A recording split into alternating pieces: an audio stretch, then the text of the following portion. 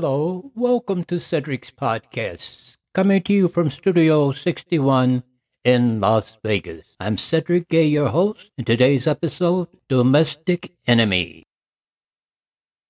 On August 28, 1963, Martin Luther King Jr. delivered his famous speech, I Have a Dream, on the steps of the Lincoln Memorial in Washington, D.C.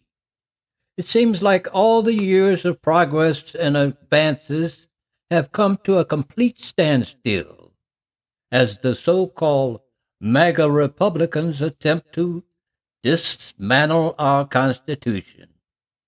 They have perpetrated a lie that has taken hold in America.